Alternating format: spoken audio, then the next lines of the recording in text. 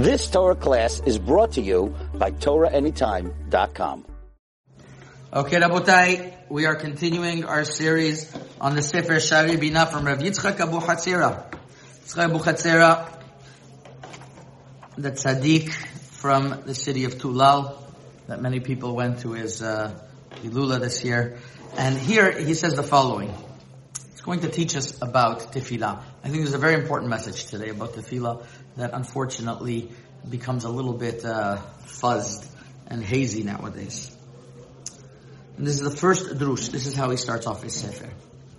This sefer Shari Bina examines certain pesukim, and it focuses a lot on the first pasuk in Shir HaShirim.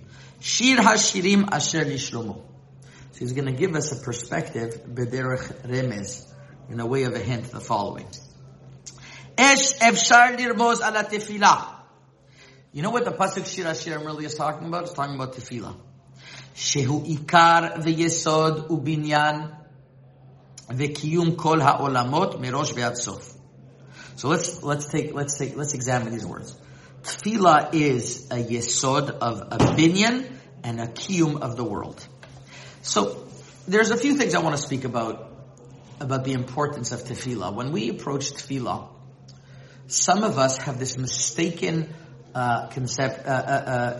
preconceived notion that it's like a candy store. You know, you pray because you need things from Hashem, and you have your whole list of things. Let's get through the Shmoneh Esrei quickly so we could get to asking, about Parnasa and whatever else. It's a big mistake. The number one thing is that we know about tefillah is like a korban. Yitzchak is going to tell us that the word korban means likarev. You are bringing close. What are you bringing close exactly? So on a metaphysical and a Kabbalistic level, every tefillah is building four worlds. There's the world of Asiya, then Yetzira, Bria, ve'atzilut. And when you do korbanot at the beginning, you're dealing with practical korbanot of Asiya. Then from Baruch She'amar to Yishtabach is Yetzirah. From Yishtabach, from Baruch Hu till Shmoneh Esrei is Biriah. And then Shmoneh Esrei, you do your highest, you do Atzilut. That's why when we finish Shmoneh Esrei, we take 3 steps back. Because we're exiting 3 worlds from Atzilut and getting back to Asiyah. It's a big drop. And then Nefilat Apayim, we spoke about that before. That's you're dropping. So really what you're doing in tefillah, you have to look at it, is that every tefillah is unique and it's separate from the other. Because every single tefillah, what you're doing is that you are building something in Shamayim, and you have, when you properly have kavanah in tefillah, you are working, you're doing an avoda. What is this avoda? You're building. Yesod v'binyan v'kiyum kol ha'olamot, and you are sustaining the world. Now you're going to tell me, okay, but Rabbi, how do I connect to that? How do I connect to that? So he's going to tell you something very practical. V'yadua she'atfilah b'makom korban. We know that tefillah is b'makom korban, like it's written. Nishalina parim sifatim. But it's also, tefillah nikred gam ken shira. Tefillah is called a song. Like it's written, Shiru imi tefillah le'el chayai. Sing with me, tefillah le'el chayai. Which, by the way, tefillah is the same gematria as shira. You know, when Moshe Rabbeinu prayed to HaKadosh Baruch Hu, Va'etchanan el Adonai ba'et ha'lemor, so Yaakov Abu Chatzera writes in Sefer Pituchei Chotaman Va'etchanan that tefillah is gematria Va'etchanan, to tell you that tefillah has to be in a way of tachanunim, and it's also the gematria of shira. So it's very interesting. Tefillah has these 2 dimensions to it. You are praying in front of Hashem, of tachanunim, like a servant in front of Hashem, but it has to be in a way of song. It has to be in a way of a beautiful song. And this is something that's overlooked. There are some people that their optimal minyan is what starts on time and finishes earlier than everyone else. That way you could kind of get over with it. And I get it. If a person doesn't really understand what he's doing, and he doesn't enjoy the experience, he doesn't understand what he's saying, and he doesn't connect, of course that's what you're going to want to do. You don't want to feel guilty. Jewish guilt is the worst. So what are you going to do? You're going to build your tefillah in a way that you just get over with. You read with it and that's it. But if you think about it, today somebody told me that Rabbi Busso made a calculation of how many brachot a person makes during his lifetime. Around 2 million. 2 million brachot. Imagine you come to Shemayim, out of your 2 million brachot, most of them most of them you're saying the bracha anyways. You're really saying the bracha anyways. Why not focus on it? Why not focus on it? The same thing for you over here. When a person is singing, when a person is coming to tefillah, he could do it in a way just to, get over with it. Or he could make it an enjoyable experience.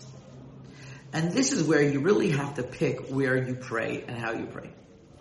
I was recently listening to an interview of someone very famous in the non-Jewish world who happens to be an Orthodox Jew. I don't want to say his name. It's not necessary. He's very, very famous in the secular world, and he's an Orthodox Jew. And they asked him candidly, it was a frum interview. They asked him, being an Orthodox Jew, what's your biggest challenge? He was very honest. I appreciated him being so honest. He said, tefillah. He says, unfortunately, he says, I feel that people just go into tefillah because it's like candy grabbing, like we said, and like they just want things from Hashem, and that's not what tefillah is supposed to be. And he finds himself that he's a speed davener, but it's just he doesn't get anything out of it, he feels. And he's an inquisitive person. Successful people are usually inquisitive people. He's saying, so I just don't feel, I feel I'm spending a lot of time because it's important to be in shul, but I don't feel I'm getting from it.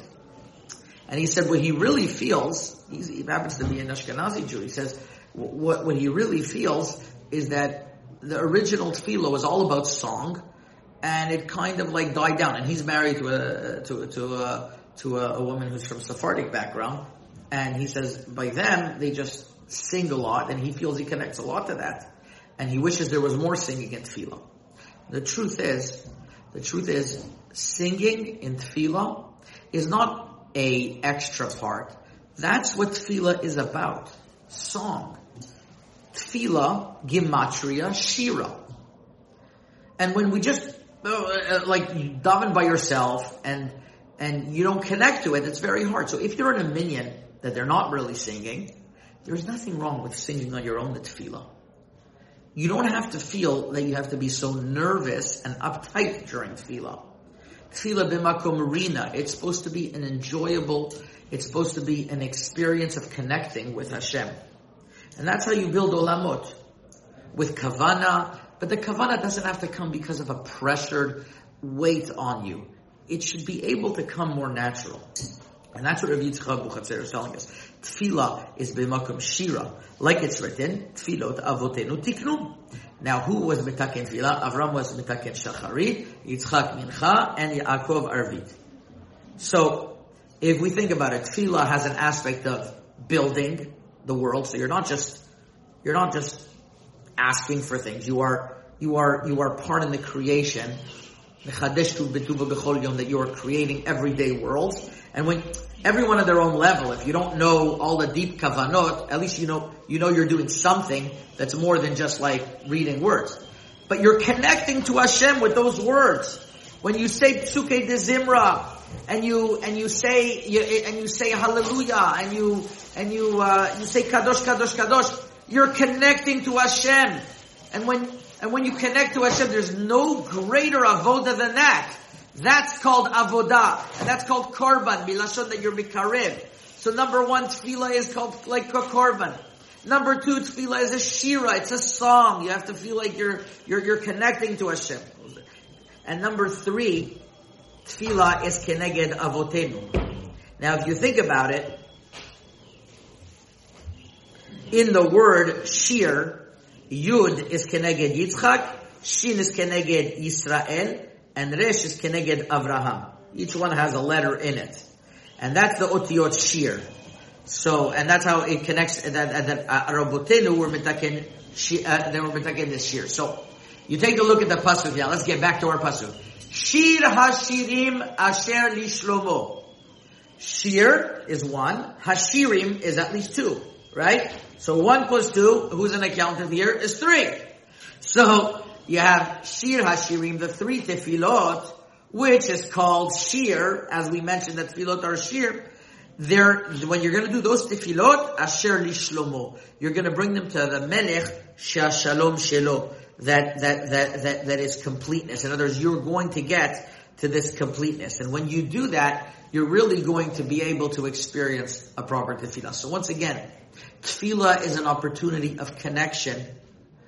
And if you're not connecting, you're not doing something right.